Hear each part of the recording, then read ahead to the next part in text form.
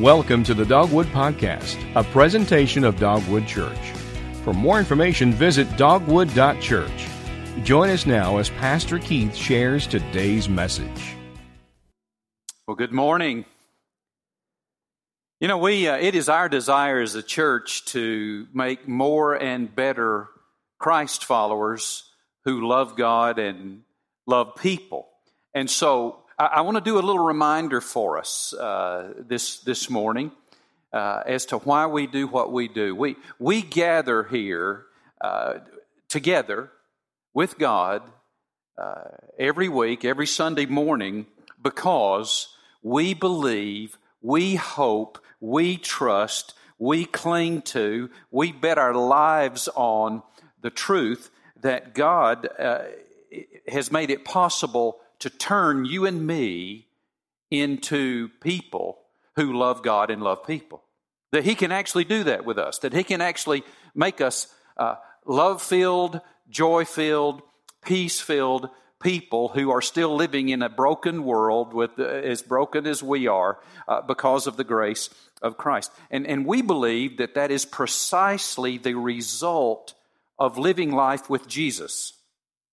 That's what He does. If we know and understand and follow Him and walk with Him rightly, that's the result in us. That's what happens to you and me. We believe that loving God and loving people are the markers, the indicators of a Christian.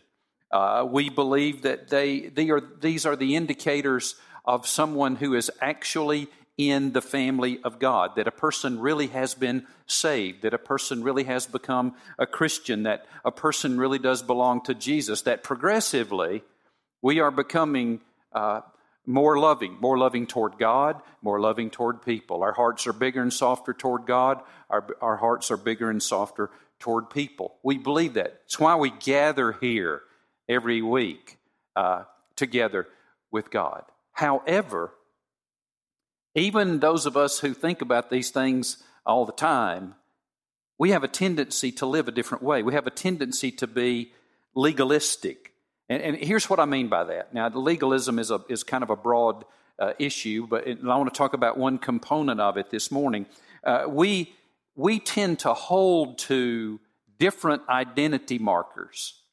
Identity markers that are, let me define it this way, highly visible, relatively shallow, superficial actions or standards that indicate whether someone is inside a particular group or not. Now, every social group has identity markers. The U.S. Marines, they have identity markers. You can pick them out. And ways of behaving, ways of dressing, things they say, things they do, values they hold. U.S. Marines. I have one whole side of my family who are radical University of Alabama fans. God bless them. You can pick them out. They have identity markers. Our thing, what we do, what we say, where we go. One of them even says when he has to travel down to the Auburn Opelika area, he says, "I'm traveling down to that city that shall not be named." And I know what he's talking. He won't even say the words. Terrible, Dale. But anyway, we have every social group on the planet has identity markers that are, again, highly visible, relatively shallow, superficial actions or standards that indicate you're in our group or you're not. You're in the group or not. Well, Christians can tend to go the same route and have identity markers rather than the real deal, the indicators, like the kind of clothes we wear or the kind of songs we sing or the words we use or do not use, the kind of music we play or listen to. There are rules, spoken and unspoken, that we follow together. How we wear our hair, if some of us still have hair. Issues like these. And we want these things to affirm us that we are in the family of God, that we are okay with God. This is one aspect of legalism. It never works. It should be avoided. It is a perversion of the gospel of our Lord and Savior, Jesus Christ. And it never, ever changes us or anyone else positively. It only smothers our lives and causes us hinders our ability to actually become the kind of people that God wants us to become. It actually hinders us becoming people who love God and love people. Now, we are systematically, as a church family, for those of you who are relatively newcomers, we are systematically actually over and over. We're in our 30th year, and we have been studying the life and teaching of Jesus for 30 years. And we're going to keep on doing that very thing. And we do so because the Bible says this. Take a look on the screen, Hebrews chapter 12, verses 1 and 2. I think we have them up there. We got them? We got those notes? There we go. Let us run with endurance the race that lies before us. Here we go. Keeping our eyes on Jesus, the source and the perfecter of our faith. He's the source of our faith. He is the perfecter of our faith as well. Keeping our eyes on Jesus. Now, all through the Scriptures, it tells us, keep studying Jesus, following Jesus. And so, here's what we are to do. We, who are Christ followers, and those of you who are not yet followers of Jesus, who are checking out the claims of Christ, I'm going to, again, pull back the curtain and let you peek over into what life could and should be like for you, should you decide to commit your life in eternity to Jesus.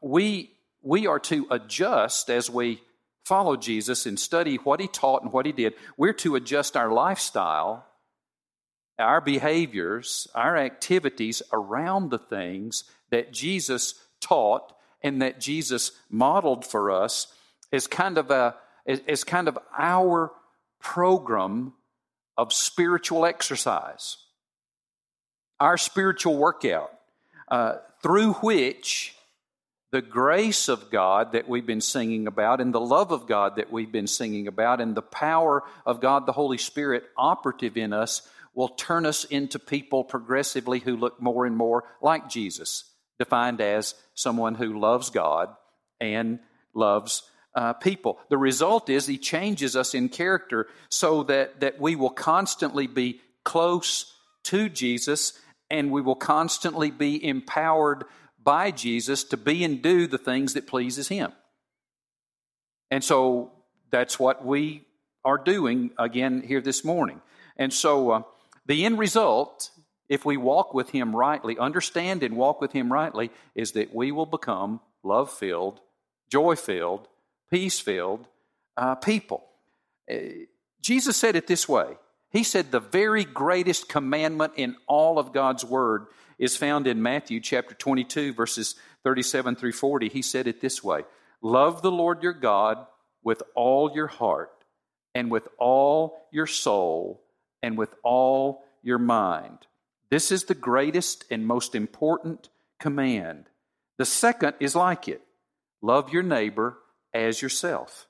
All the law and the prophets depend on these two commands. Now, if you were to ask most of us who hang around here, most of us who are followers of Jesus, what the main point of life is to be, we would tell you that we would agree with Jesus. That we agree with Jesus. The main point is to love God and love God, love the Lord your God with all of your heart, soul, mind, and strength, and love your neighbor as yourself. We would agree with Jesus, but let me just tell you, every one of us who would agree with Jesus, we are tempted to live another way.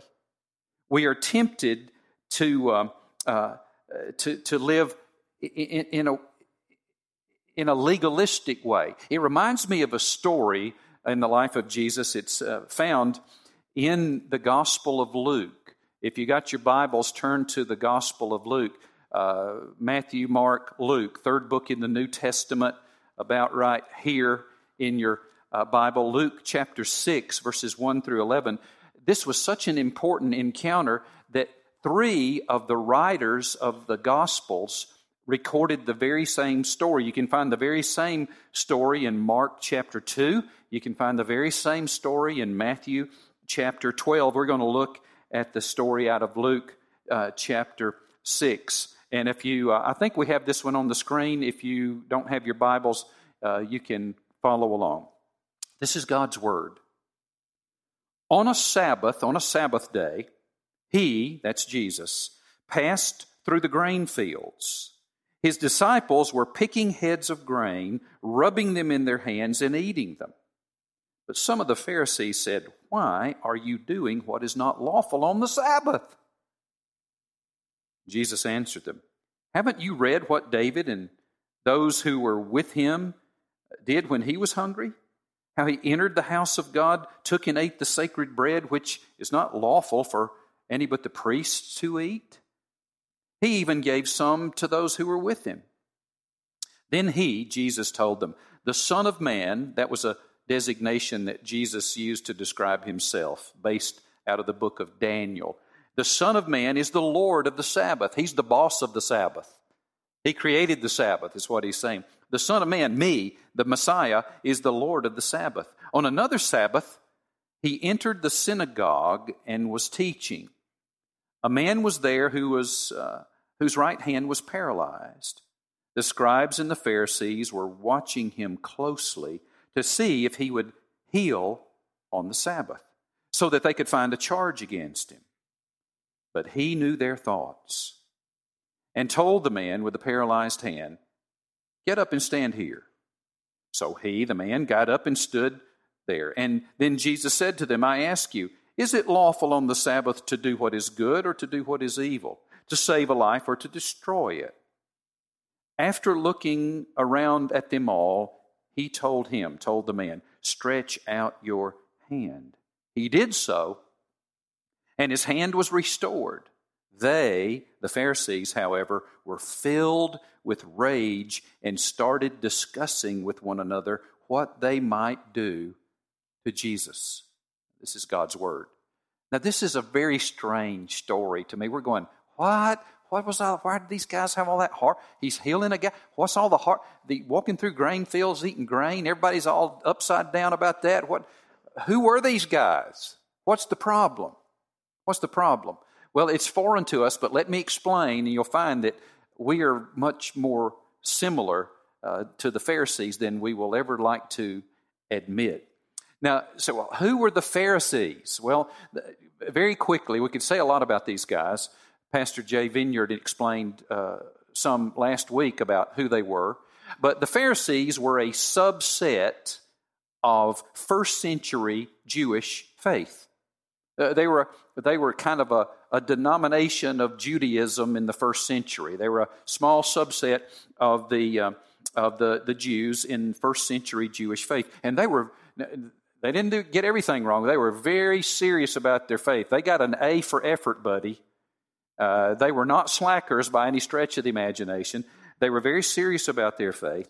In fact, if you had asked them what the greatest commandment was, they would have agreed with Jesus that the greatest commandments were to love God with all of your heart, soul, mind, and strength, and love your neighbor as yourself. They would have memorized that from the passages in the Old Testament. However, they didn't live that way. They didn't live that way. They spent most of their time majoring on minors. They spent most of their time majoring on social identity markers, relatively shallow, highly visible, superficial actions that indicated whether someone was in the group or not, whether someone was, quote, in the kingdom of God or not. And their primary markers, at least two of the three, and that we're going to mention here today, they spent their time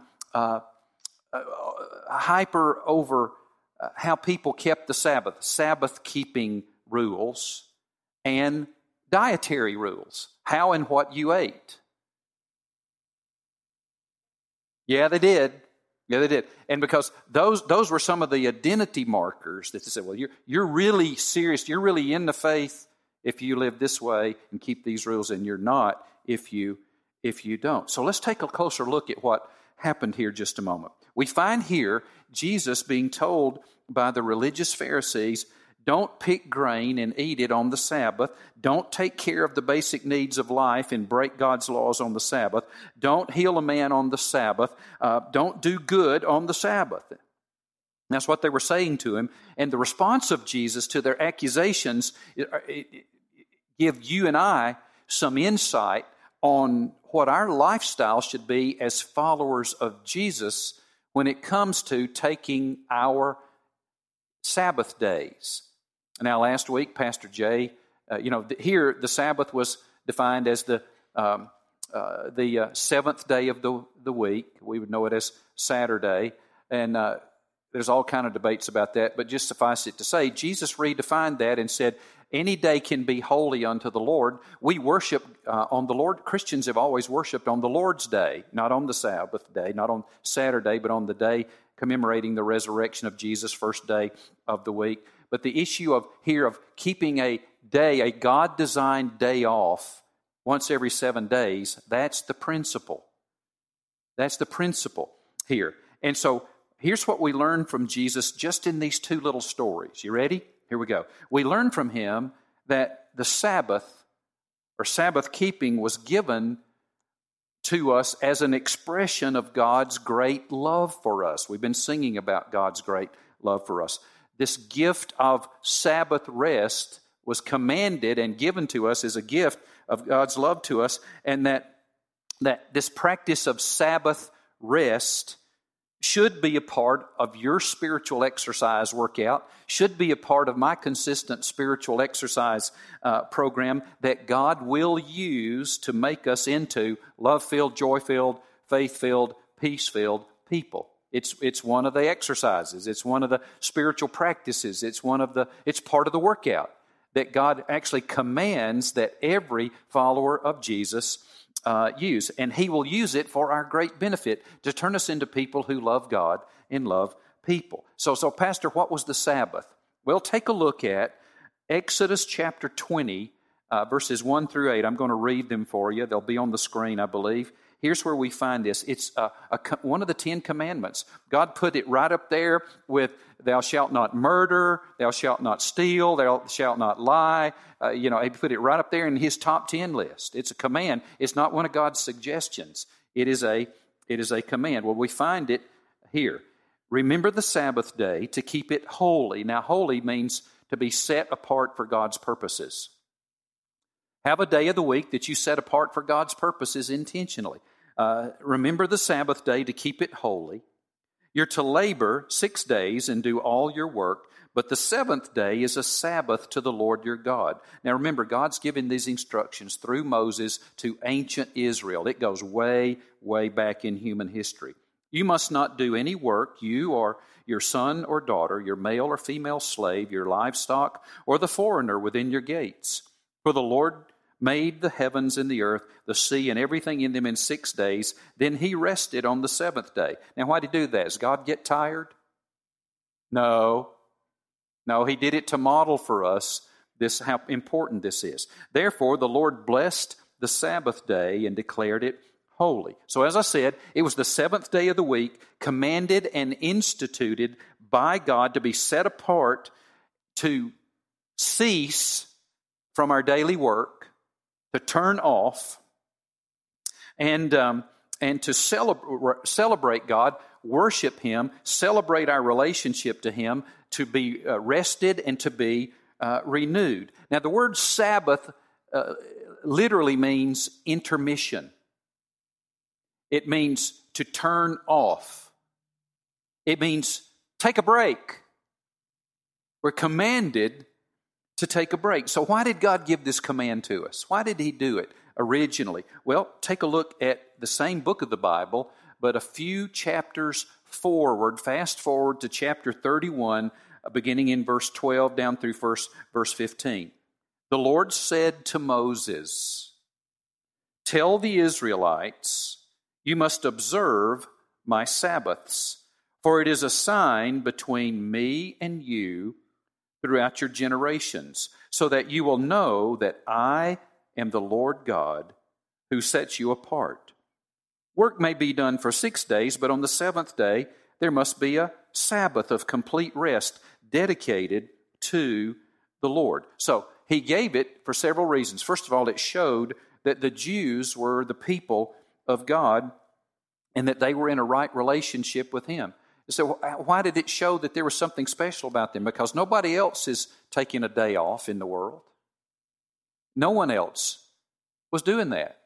It was a sign. It's interesting to you history buffs, I think you can back me up on this. Did you know during the French Revolution, the revolutionaries who took over did away with days of worship, with Sabbath rest.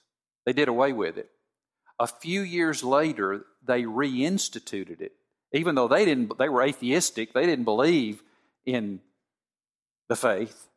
They reinstituted it because the entire nation was falling apart, exhausted, stressed, distressed, a lot like we are today.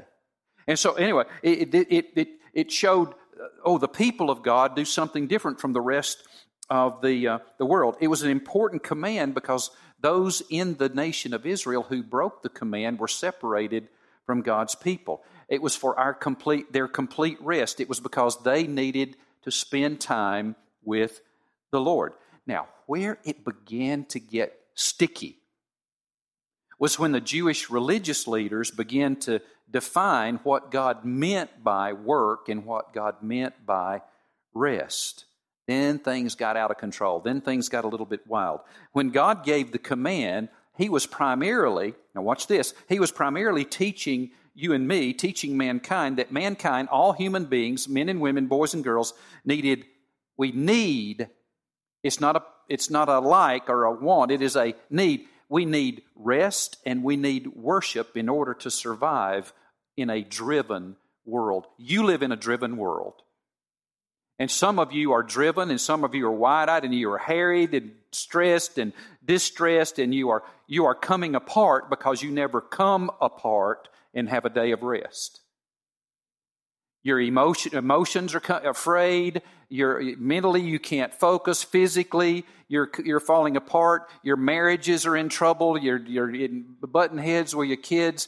You're not doing very well because you've been violating one of the commands of God and not practicing taking advantage of one of the great gifts that He's given of having a God-designed day off every 7 days.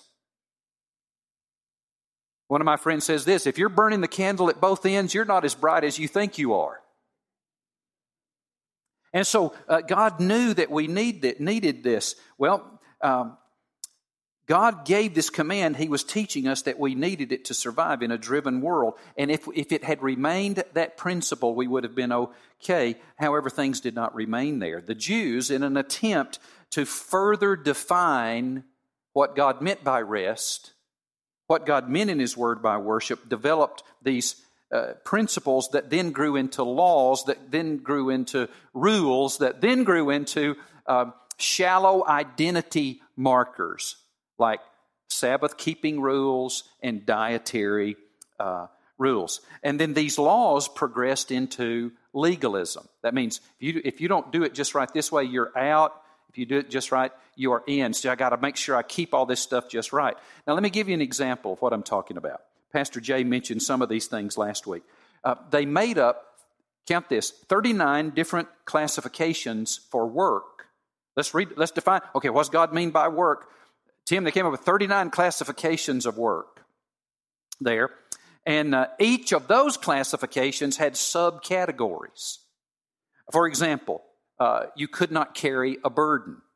Well, okay, what's a burden? Well, it got ridiculous. It was then, therefore, in the list of rules, you ready for it? It was forbidden to tie a knot. Like if your shoes come untied, tough. It was forbidden to tie. If you tie your shoes on the Sabbath, you are not a part of the family of God. It's right up there with the big stuff. You know, thou shalt not kill, don't tie your shoes. And so, it got ridiculous. You couldn't prepare a meal.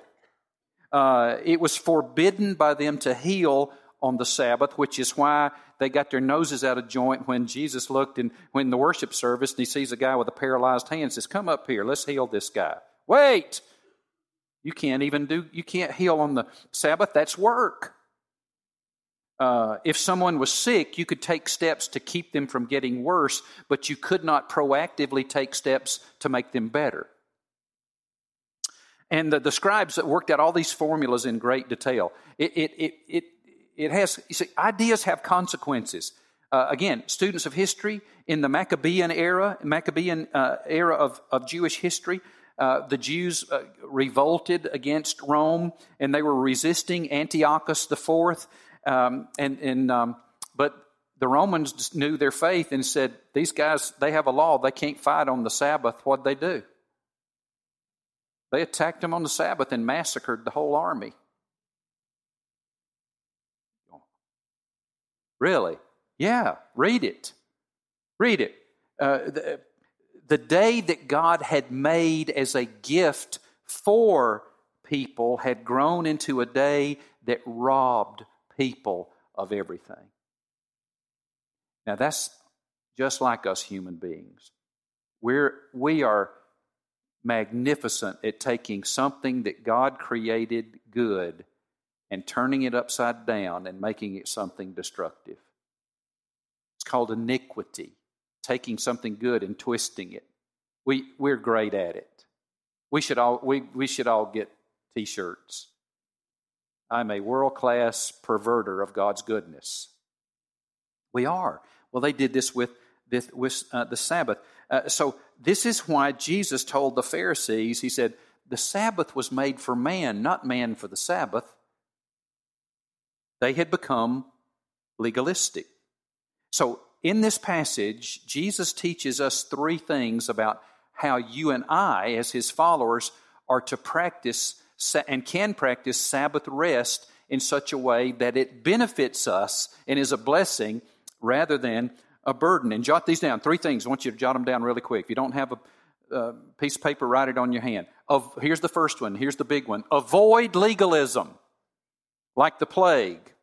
Avoid legalism and avoid it like the plague. Again, the Pharisees had become legalistic. Now, here's what they believed about how they interpreted all of these different rules.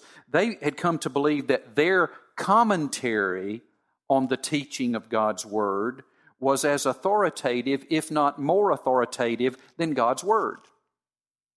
They had come to believe that their interpretation and applications that they had worked out of God's principles was just as authoritative or possibly more authoritative than God's Word itself. They believed that if someone disagreed with them on their interpretation, it was just like disagreeing with God Himself.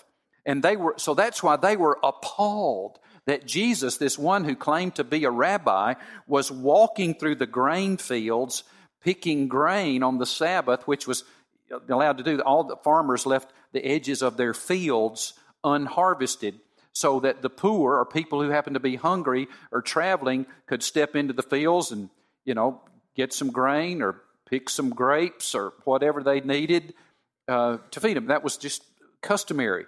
But not on the Sabbath. That's why these guys went crazy over that. This is why they were dismayed when Jesus would heal a sick man on the day of the Sabbath. They had rather reduced life to following rigid, stale, deadening lists of rules than to live life in a vital, fresh, life-giving, loving, interactive relationship with the God of the Bible and let Him direct their path in every circumstance. In every circumstance. And you say, well, Pastor, what's wrong with having rules? What's wrong with having rules to live by? Well, because when it gets down to this level, life is so complex, so busy, so constantly changing, that every day brings situations and circumstances that we have never anticipated, so that we don't know what to do. We can't have enough rules. It's because no matter how many rules we have, there are never enough. This is why they don't work for us. It's too complex. The typical human response is to try to make up rules that will help us decide. And then the rules are written in advance, and if we learn them well, we get this false idea that we will always know what to do just by our list. And the Pharisees were some of the best rule makers in all of history. In all of history. Yet the miracles of Jesus that they witnessed and the behaviors of Jesus that they witnessed were always surfacing situations and circumstances that were outside of the scope of their rules. There just are never enough rules to cover everything. That's why you say Christianity is just following a bunch of rules. Now, does God have His moral and ethical standards as revealed in the Bible? Sure. He doesn't do away with those. But what we realize that we don't follow a list of rules, we follow a person. And He orders our steps and guides us so that He turns us into the kind of people who naturally respond to life in alignment with the will and the ways of God as revealed in the Scriptures without having to frantically make up a bunch of rules.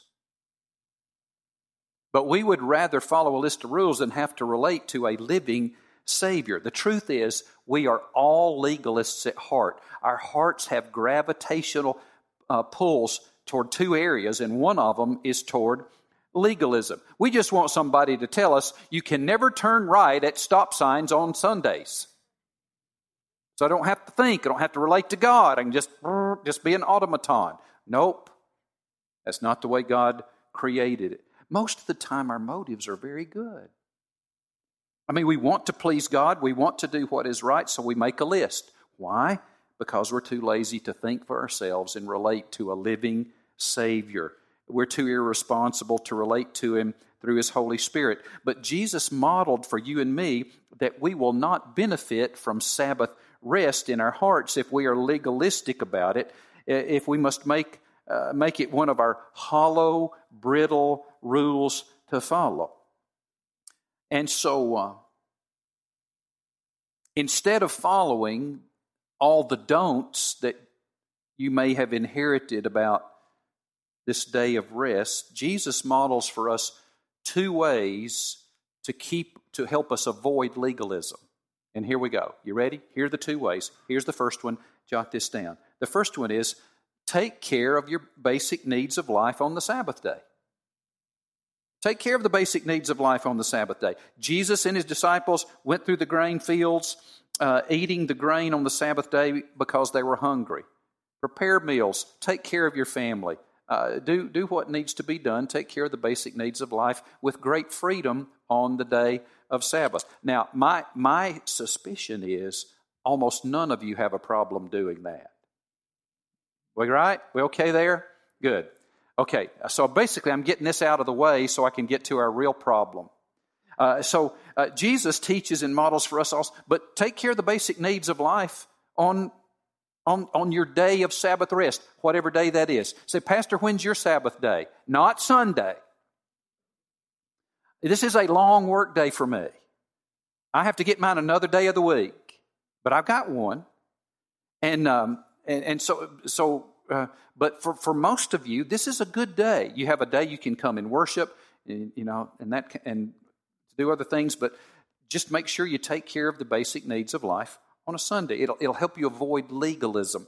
Number two way to avoid legalism is an intentional step.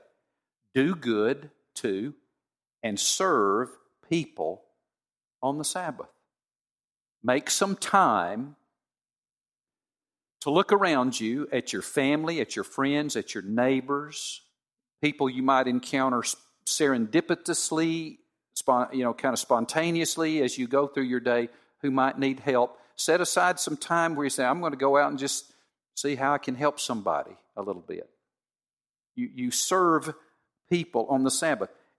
Jesus healed the man with the withered hand on the Sabbath. So on whatever day you set aside for your day of Sabbath rest, and you need one every 7 days, in order to avoid legalism, let part, now don't turn, some of you are saying, well, there's a rule, I got to serve somebody. Don't make it a rule. That's the point. That's our problem. But as part of your observance, stick your head up above the crowd through the day and intentionally look for someone or some people that you can do good to, serve, help on as part of your observance, part of your act of worship, part of the, you'll find that it's actually quite refreshing to do so. It's part of the spiritual workout that God gave us in this practice of observing what I like to call a God-designed day off every 7 days. And He will use these simple practices and understandings. He will use then those things and a day of Sabbath rest as part of your program of spiritual living to turn you into the kind of person who loves God and loves people, which is the primary marker of who's in the kingdom of God and who is not. Got it? Got it? Got it? So look, here's your memory verse for this week. Mark chapter 2, verse 27. The Sabbath day, we got that one? Is it on the screen, guys? Let's get that up if it's there. Last passage. Last verse. Did I not put that one there? Mark chapter 2, verse 27? Nope. Well, write that down. Mark chapter 2, verse 27. The Sabbath was made for man, and not man for the Sabbath. This is your gift. This is your gift. So imagine with me. There you go. Thanks, guys. Imagine with me a day of the week. Think right now that you set aside. For many of you, this Sunday's a great day to do it. Great day to do it. Maybe probably the best day for the majority of our church. A day that you set aside for rest, for renewal, for recreation, for worshiping God and fellowshipping with His people. A gift where nothing has to be done. As one of God's great gifts to you that followed week in and week out, month in and month out, year in and year out for decades, and that God used to, instead of you being stressed, you'll be blessed. And so practice that. Avoid legalism by doing these two things. Now, let me see your eyeballs before we close. Here has been my sneaking suspicion all week long as I prepared for this message. I doubt that legalism in Sabbath keeping is your problem. Most of us in our culture don't have that problem. Now, the Christians when my dad was growing up, it was always, he used to tell me everything that grandmother and granddaddy said he could not do on Sunday. I couldn't, just a whole long list of don'ts. Why? Well, it's Sunday, that's why. It's a day of joy.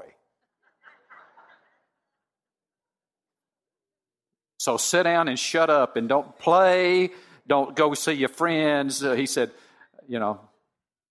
there were generations that had problems. I don't think you have that problem. We tend to have the opposite problem.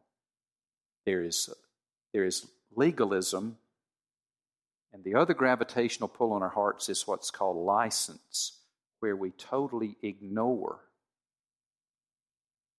Sabbath keeping. So I'm going to come back next week and we're going to talk about what to do about that. Okay? That's what we'll do.